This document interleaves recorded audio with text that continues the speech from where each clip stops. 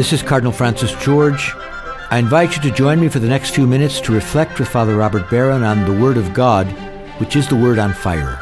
Word on Fire Catholic Ministries is a non-profit ministry at the forefront of Catholic evangelization, using new media to spread the faith on every continent. Father Barron challenges us to open our hearts to the Word on Fire, which is God's word of love for each of us. If our hearts are open, the Lord can change and transform us so that we might speak with love about the one who is love. The global benefactors of Word on Fire, with the support of the Archdiocese of Chicago, now present Word on Fire. Peace be with you. Well, friends, we've come once again to what's been called the preacher's nightmare, and that is Trinity Sunday. What do you say about this central and confounding mystery of faith? Well, I never think it is the preacher's nightmare. I think Trinity Sunday is actually a wonderful time to reflect on some pretty deep things that are central to Christianity. I want to begin today with the great Protestant theologian Karl Barth. Karl Barth said that the central claim of the faith is that God has spoken. God has spoken to us. And from this, we can derive the doctrine of the Trinity. It's a rather extraordinary claim, but when you think about it, there's something actually very simple about it. If God has spoken, that means there's a speaker who is God. It means there's a word spoken who is God. And finally, it means there's an interpreter of the word who is God. If God speaks, and that's our claim, there's a speaker, a word spoken, and an interpreter. Okay, that's the principle. Let me try to get at it now in some more detail. You know, there are religions and mysticisms and philosophies that are based more on intuitions, our own perceptions of reality. Think of Buddhism and Hinduism under this rubric. Think of much of New Age spirituality. It's based on, our perceptions of God, of the ultimate truth of things. But Christianity, like Islam and Judaism here, isn't like that so much. Even though we have room for that kind of natural mysticism, Christianity, like the other two religions of the Word, is based upon this conviction that the personal God has spoken to his people, that God has taken the initiative and revealed himself to us. Now again, to get at this difference, think about this. The difference between identifying someone on the basis of our own, perceptions. Someone walks in the room, and before that person even speaks, if you're perceptive, you can learn a lot about them. You can deduce a fair number of things about them. The best example of this would be Sherlock Holmes. Sherlock Holmes' brilliance was just that. He could take one look at someone, and just from their clothes, from their bearing, from certain bits of evidence on their person, he could tell you a great deal about them. People thought he was a kind of wizard because he could guess at their identity. He was actually just being very perceptive and making the right deductions. But here's the thing. Sometimes even the great Sherlock Holmes was corrected when someone actually spoke. He would come out with his deduction. And then he would say, well, no, actually you're wrong about that, because actually my name isn't Peter, it's Paul.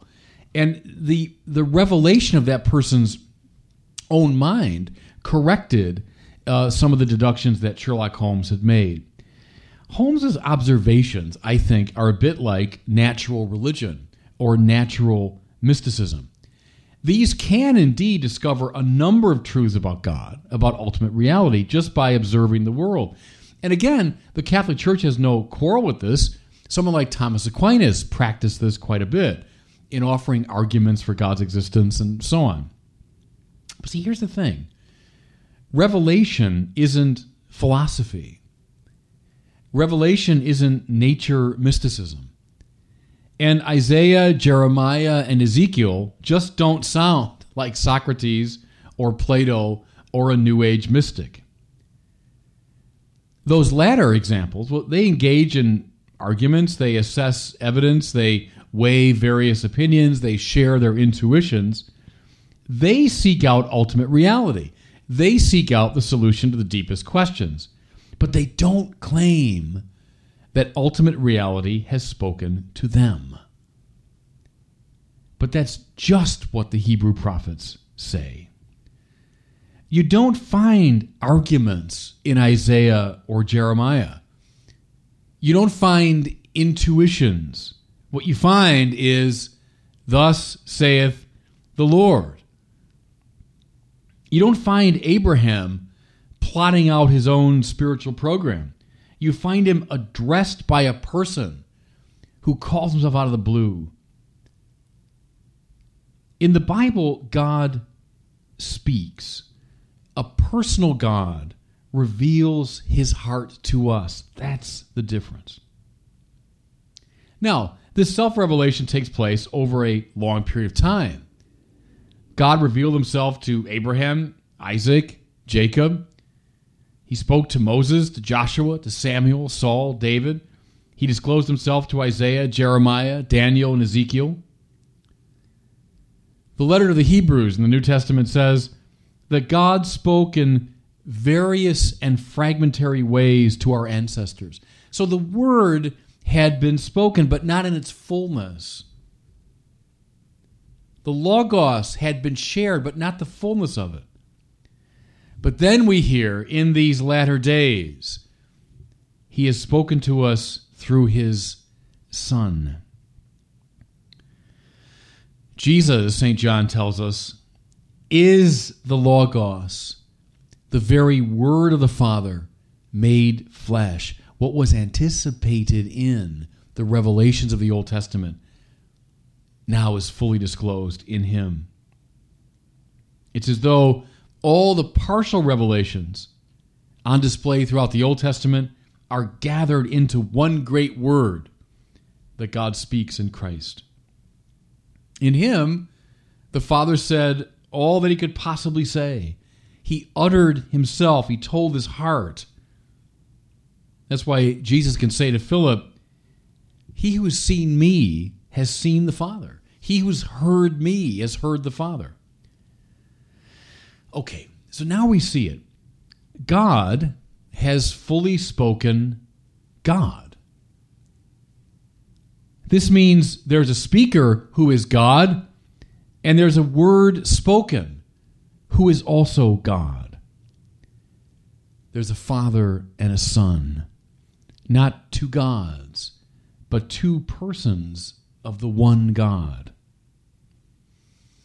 Okay, so far so good. But we don't invoke the Binity, we invoke the Trinity. So we don't stop with the two, the speaker and the word.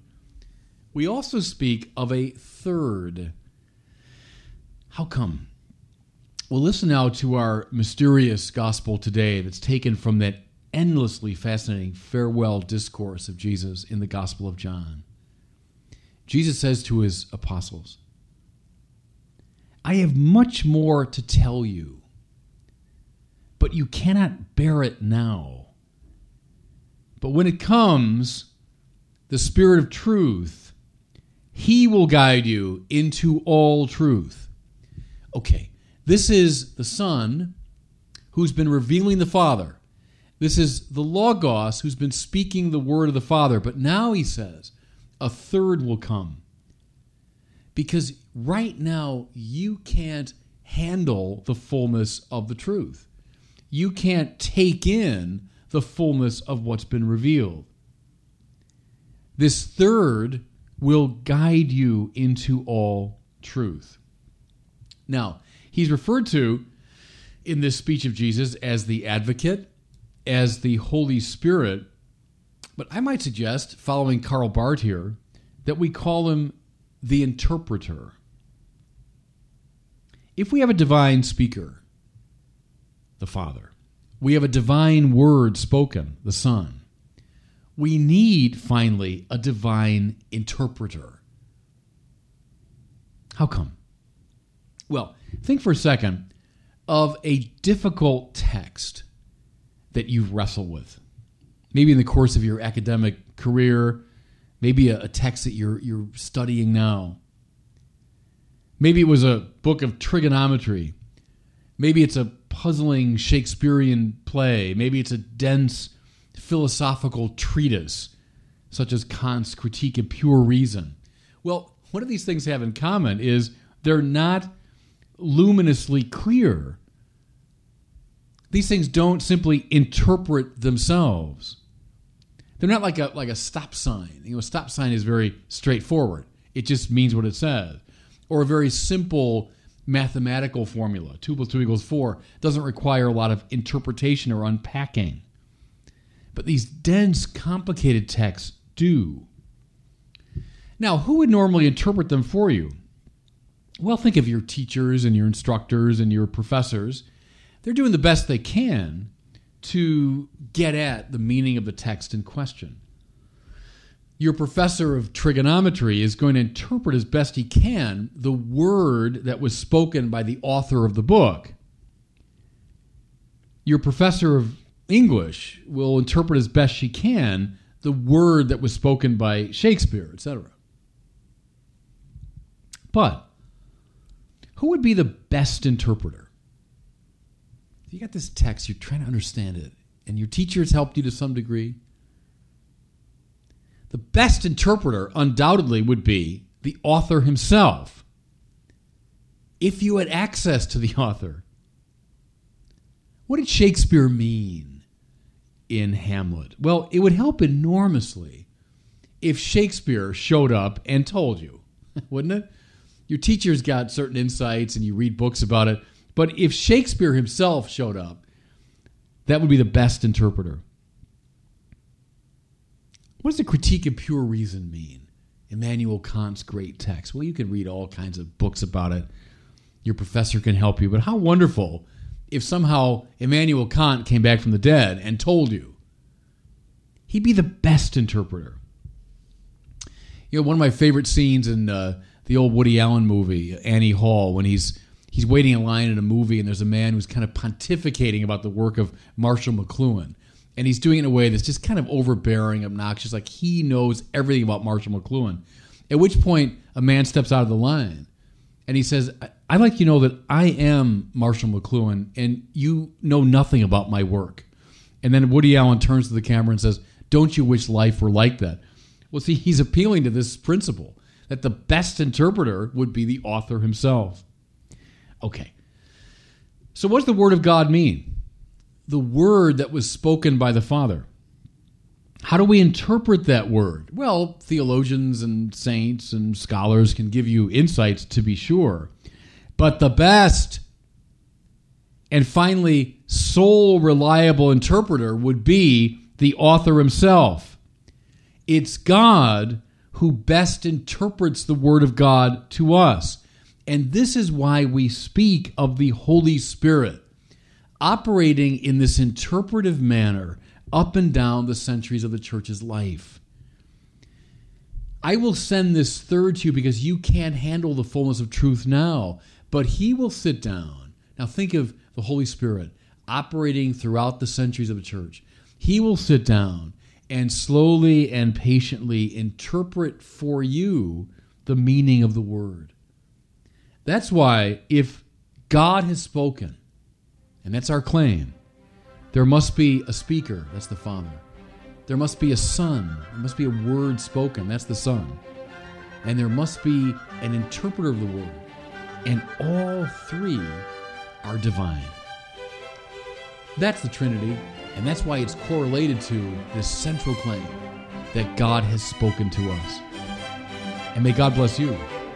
I hope you were moved today by the Word on Fire. I pray that together we might become a people on fire with love for God and neighbor here in Chicago and wherever these words are heard. Until we join Father Barron again next week, I'm Cardinal Francis George, and I pray that God will bless you and those you love. Father Robert Barron is combating the crisis of faith in our culture. Father Barron's expanded website can deepen your faith, give you new insights into scriptures, and help you become a better Christian. Go to wordonfire.org and tap into Father Barron's compelling videos, sermons, articles, and much more. Wordonfire.org. Connect with one of the Catholic Church's best messengers, every day, everywhere.